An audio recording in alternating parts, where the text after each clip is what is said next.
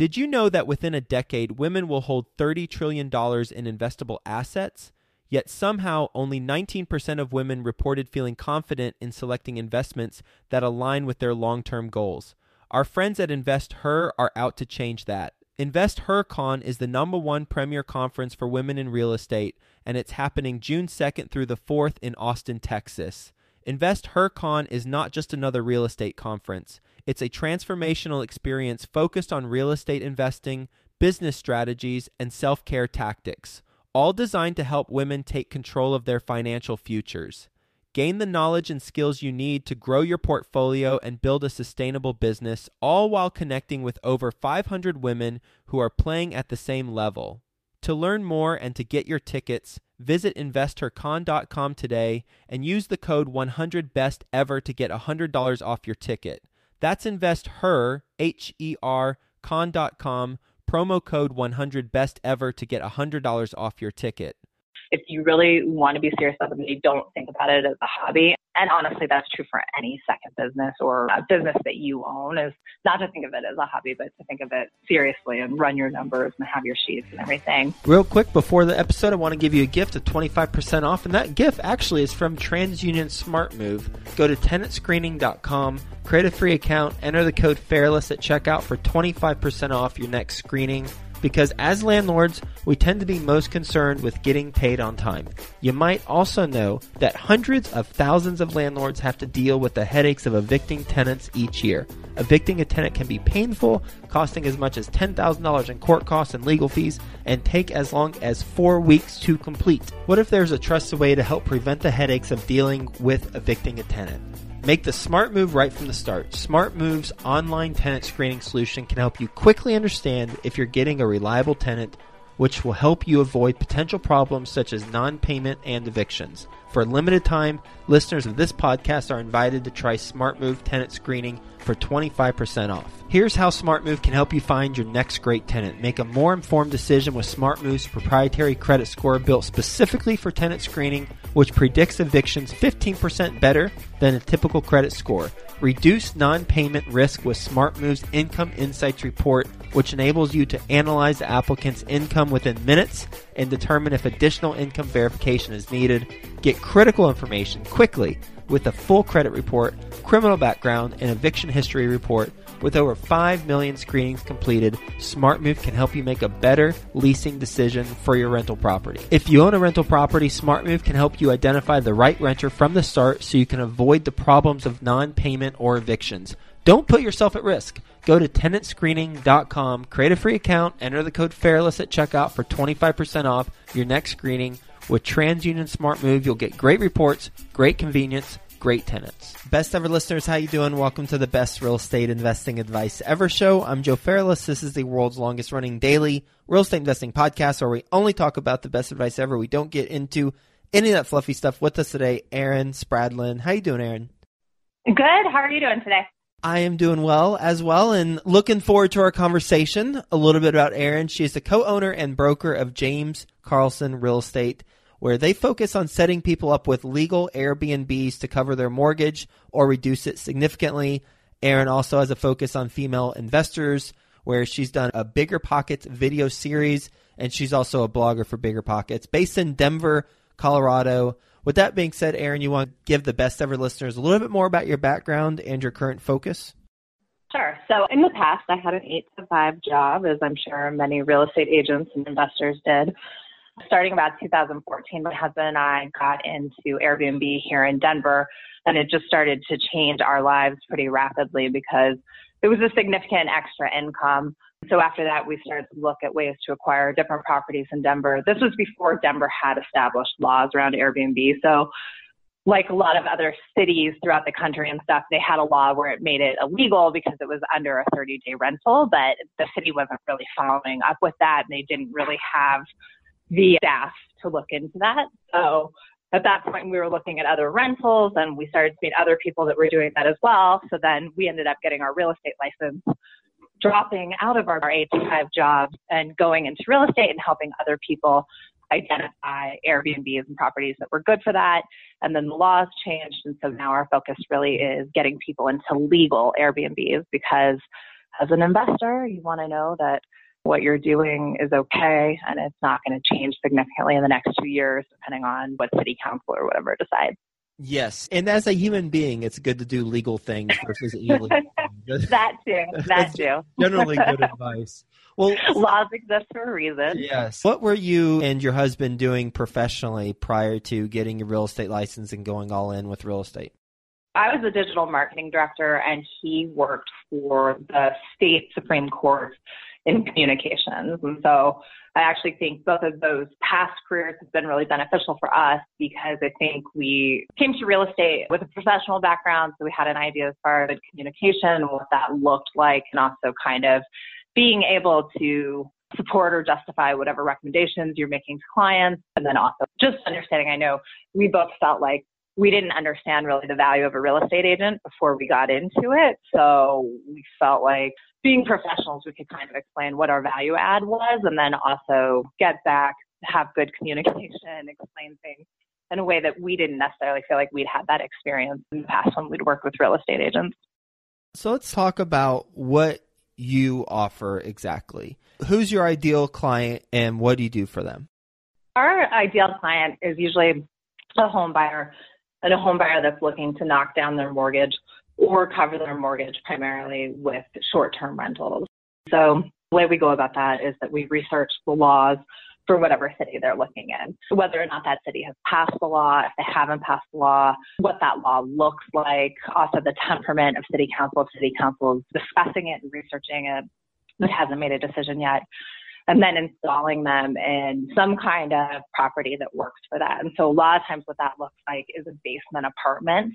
Sometimes that's a full duplex, so it'll be an up-down duplex that'll be zoned that way and have a kitchen downstairs.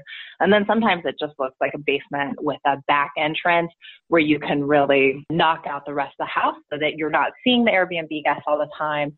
It's still legal, but that property might not have a kitchen and it might still be zoned for a single family house, but it's still good for an Airbnb and legal. So a lot of our clients that come in have that profile of like, okay, I want to do this, but I want to do it legally and I don't know what kind of property works for that. So I think our value add is coming in and saying like, okay, this is the law for that city and these are the kind of properties that work for that. Mm-hmm. So how do you make money when you do that? From my end or from my client's end? Your end. From my end, I'm a real estate agent, so I make the commission off of that. And then we have ongoing relationships with people. A lot of the ways that it will happen is people will come in, they'll buy their primary, they'll end up using that money to cut down their mortgage, and then they'll turn around and buy an investment property. Whether it makes sense to do it short term, because some cities allow short terms for investors, or if it just becomes a long-term investment. So usually we just have ongoing relationships with clients based off of that model. And then we do that model as well on some of our own properties. Okay. You're in Denver, Colorado, so you're able to make commissions on places outside of Colorado? No. We do it primarily for Denver and Colorado Springs, and Denver has different laws than Colorado Springs. So Colorado Springs is a total free-for-all. You can go in, buy anything. The city actually is positioned as far as they're fine with people coming in and doing short-term rentals, whereas Denver is not. So Denver is a primary residence-based law. So we do those two different communities based on what our clients are looking for. Okay, that's the part I was missing. When I asked how you make money on it, I was thinking you were working with people in New Jersey, and so I was wondering how. No. Okay, all right. So I totally get that you're making commission as a real estate agent for the properties that you find for them. Let's talk a little bit more about that, your business model. So you're helping them find the property, and then do you consult with them after that, or do you not have that part of the business and it's just, here's a property, it's going to be good for Airbnb, now go execute the business plan? I think that's a great question because people definitely have that curiosity about us all the time. I will say up front, we don't do property management. I have a lot of respect for people that do that, but that just seems like an awful or a job that is very hard. How we set people up is we do the front end as far as like figuring out if the laws make sense, property makes sense, what they can expect to make money-wise. And then we help them as far as talking about how they want to furnish it, getting checklists in front of them, how they would want to set up their Airbnb advertisement and what that looks like, some of the things that you would want to highlight, how you would be different. and then also introduce them to people. So obviously we have relationships with property managers and general contractors, and so would put them off to people and then do check-ins with them post-close just to make sure that it's going well. I mean, I think for us, it's really important to us that our clients do well because we care about them, but also as a business model, it's not good to have people where you set them free and they're failing or whatever. So we have a pretty intense check-in after the fact. When you say intense check-in, will you elaborate on that? Just mean we have that relationship with the property manager, so we're always checking in with them to see kind of what the numbers are. And then I would say we're checking with our clients every 1 to 2 months in the beginning, not after that, like maybe 6 months to a year after the first 1 or 2 months to see how the setup is on it, if they're having any issues, if there's anything that we can help out with. And just to make sure too that the numbers are running and that they are meeting the expectations of what we've told them. Okay, great. Is that all part of the initial commission that you receive, or do you have a consulting thing that covers how to furnish it, how to set it up, advertising, introducing them to team members? Yeah, for our clients, there's no extra charge for that, so it would just be the straight commission. In Denver, typically it's 2.8%, and then in Colorado Springs, it's 3%. But for our clients, that's all they pay. For people that aren't our clients, we do charge an hourly consulting fee. Mm-hmm. Let's talk about your Airbnbs. What do you have? We had 2 in Denver that we've actually converted to medium-term rentals because Denver's laws changed. So we didn't want to be outside the law. So we've converted them to furnished medium-term rentals, which means 30 days or more, but they're still furnished. And so typically for those types of people, we're going after corporate professionals, traveling nurses, people that have gotten divorced that are kind of figuring out their situation or in the middle of a divorce, people that have moved here. So that's what our situation looks like in Denver. In Colorado Springs, we just have a straight duplex that is about a mile from downtown, and people do Airbnb there because, again, it's legal in Colorado Springs, whereas here it's not. So I say Airbnb broadly, but it's actually all the short-term rental markets. So whether that's VRBO or Booking.com or HomeAway that falls under that, but that's what's happening in Colorado Springs. And then obviously our Denver model is a little bit different. Okay, so you don't help clients get short-term rentals in Denver. You help them get medium-term rentals in Denver. Well, you can do short-term rentals, and we definitely do help people do short-term rentals in Denver, but they have to live in that house. So it can be a room in the house. It can be a basement in the house. It can be a mother-in-law suite. Basically, the rule here, though, is that it has to be where you take your mail. So we help people with that kind of configuration and, again, how to do it legally. So I would say probably 50% of our investor clients in Denver do Airbnb, but they do it in the house where they take mail. Whereas Colorado Springs, which is also a big part of our investor pool, they don't have to live there. So it can just be a straight investment. And then you bring in a property manager, obviously, because you can't do short-term rentals very effectively, long distance, unless you have a property manager on it. Let's talk about the last deal in Denver that you found for a client. What's the purchase price and what's the income producing potential for it? Sure. Right now we had someone, they bought a 4-bedroom house in Arvada, Colorado. That's just a city outside of Denver. They are doing it in their basement. The purchase price of that house was $425, and for their first month made $1,600. And they are doing a bedroom downstairs. There's another bedroom downstairs, but that bedroom they're kind of using an office and a kitchen space. So it's not a true kitchen, but it has a microwave, a mini fridge, whatnot. So they pulled in $1,600. I don't think that they were overly aggressive. I think they could make more, but they kept their prices lower because it was their first month, and then also because they were just kind of trying to figure out what they were doing. Okay, $1,600 a month? Yep. Okay, which would probably not cover the mortgage, depending on how much they put down, I guess, but it'd knock out a chunk of it, right? Yeah, definitely. And I think we try to be clear with people about that. Depending on where you're at, what you're doing, sometimes it can cover the mortgage. A lot of times it won't, but it'll make the payment a lot more comfortable. Oh, yeah, absolutely. The background of people who do this, your recent clients, maybe your last 3 clients who have closed on a house. Obviously, without disclosing who they are, but just tell us a little bit more about their background and their age and maybe their life stage, that sort of thing. That's also a good question. I think in general, they tend to be first-time home buyers or a little bit younger. So the younger, I mean like 45 or younger, 40 or younger.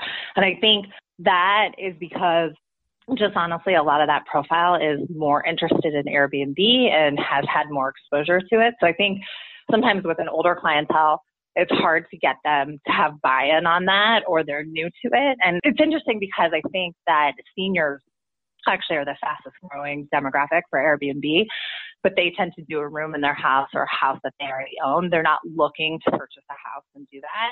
So typically our clients tend to be in big life stages. So they've just gotten married, or they're just having a baby, or they're just purchasing that first house. And then they're open to doing something to cut down their mortgage. And usually they've heard of us because they've done some research online, or they're hearing about it through BiggerPockets, and or they've had that experience where they've gone and stayed at an Airbnb under that experience and then thought to themselves, oh, maybe I should try and do this. What are some misconceptions your clients have when they initially start working with you and they're asking questions about the process? Two things. I think the first sometimes is that people think it's easy money or free money. And it's like, it's good money, but it's neither easy nor free. I think they should have that expectation, especially if you're doing it in your house. You are going to be doing cleaning. Sometimes you're going to be fighting with your spouse about the furnishing and things like that. So I always try to knock that down immediately. Like, expect this to be sort of a second job, and also expect to think about it as a business. If you really want to be serious about it, you don't think about it as a hobby. And honestly, that's true for any second business or a business that you own, is not to think of it as a hobby, but to think of it seriously and run your numbers and have your sheets and everything. That's part of it. And then I would say the other thing is getting them over the hump of what you can make. So sometimes they're kind of locked in on the long-term rental numbers, and they have a hard time getting over, this is what you can do short term, and these are the nightly rates, and this is what's happening in your neighborhood. So I feel like there's an education piece as far as getting that into their head of this is actually what the numbers are, because they're looking at long-term numbers, or likely if they've decided to go into investing, they have a family member that did it before them. So that family member is saying, no, in a 2-bedroom, I'm cash flowing 100 or whatever. So just getting them to come along on that. Wouldn't the short-term numbers 9 times out of 10 be more favorable than the long-term renter numbers? Yeah, 100%. So usually what we see is about 150% to 200 if you're doing it full time. So definitely not like that example that I told you about with the 1,600. But if you're a full-time investor, usually we say 1.5 times to 2. We try to back that up, obviously, with neighborhood. Unless you've made a pretty bad decision, usually I think the short-term rental numbers are better. But there are additional costs that you have to take into account. So now you're paying for the utilities, the trash removal. You've had to pay for the buy-in in the beginning to furnish the place. Usually your insurance is about 1.5 times higher, because even though Airbnb promises insurance, we usually like our clients to have an additional insurance product on it. So there are other expenses, and I would say at the beginning it can be a little bit more expensive, but long-term your monthly should definitely be better. When you do those follow-ups with your clients, what's one thing that someone's complained about or they didn't take into account initially as much as they should have? Setup, honestly, I think that that's always an issue.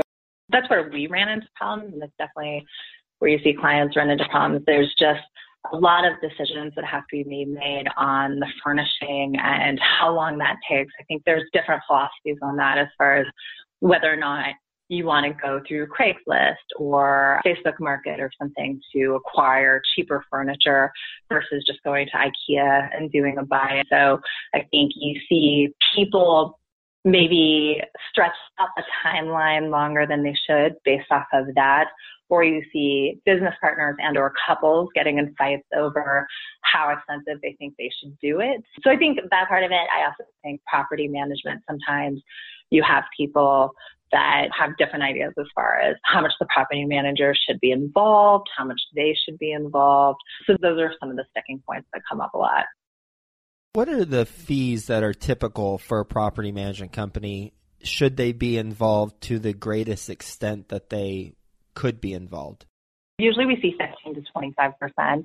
I would say 20% seems to be the average where we're at. Those people are pretty intense. Like for our properties, the property manager that we use is 18%, and we are really no part of it. We're pretty hands off. They provide us with a monthly report, and that's it. Mm-hmm. And that's of the collected income? Yeah. Okay. So what are the responsibilities that they undertake in your example where they collect 18%? So they are handling all the communication, which I think the communication on a short-term rental is a lot more intense.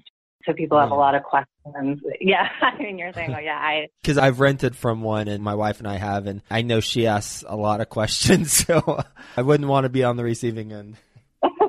Well, I feel like there's this idea. I mean, it's good, right? I mean, it's why people like it and why it got started. But they want to know, like, the coolest places to go in town. Where do you like to go get your beers? Or what's something that's off the beaten path that's not just a touristy thing to do? And I think there's ways to limit those questions now by building out your Airbnb profile correctly and stuff. But I think there's just a lot of communication that goes on. So I think your property managers really are dealing with all of that. I think cleaning obviously is a huge issue. So if you have a long-term rental, you're not worried about these things. But if you have a short-term rental, you're changing out and doing a clean every single time someone stays. And it's honestly a huge complaint that we hear about from the guest side is that people always want it to be really clean. They don't want to see a rogue hair somewhere, something gross.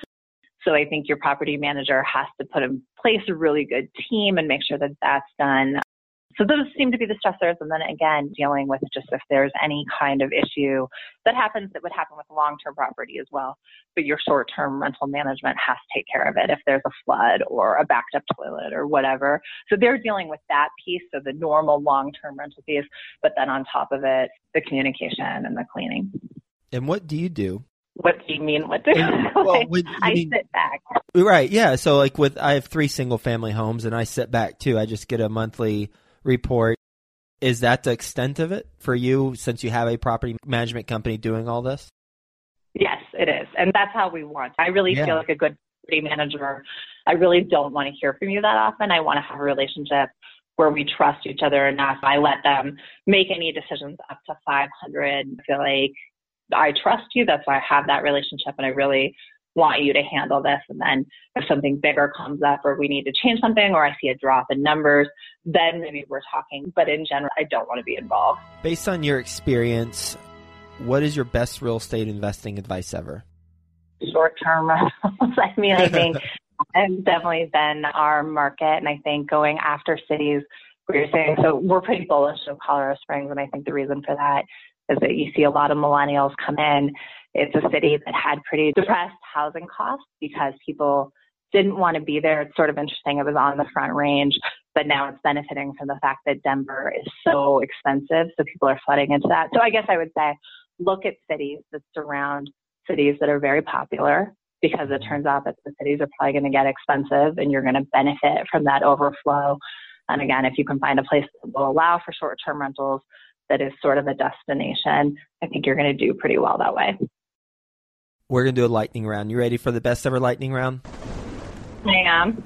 All right. First, a quick word from our best ever partners. If you own a rental property, TransUnion SmartMove can help you identify the right renter from the start so you can avoid the problems of non-payment or evictions. Don't put yourself at risk. Go to tenantscreening.com, create a free account, enter the code FAIRLESS at checkout for 25% off your next screening. With TransUnion SmartMove, you'll get great reports, great convenience, great tenants. What if you could earn $10,000 per month net cash flow for life?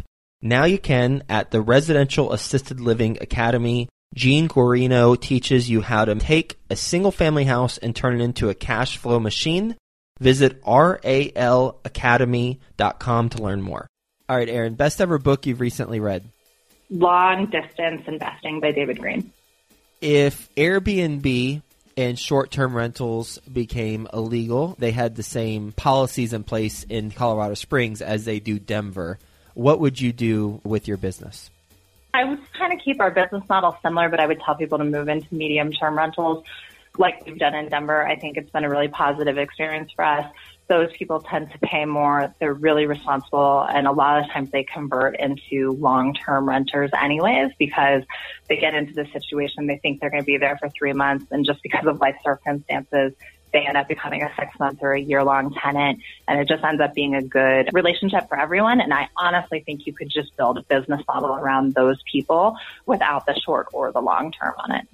Best ever deal you've done? Definitely my place in Colorado Springs. So the duplex that we have down there is cash flowing quite well. It's duplex. And then again, I just think Colorado Springs is a hot place where the prices are increasing and that they have a lot going on down there. What's a mistake you've made on a transaction? Buying in an HOA. No doubt. I know that in the past I've read about people, or since then I've read about people not buying in condos, and that's definitely been true for us. We had a really good investment that was cash flowing quite well, and then it looked like we were going to get hit with a huge special assessment, and the HOA was just causing a lot of issues, so I don't think we would repeat that. Best ever way you'd like to give back to the community?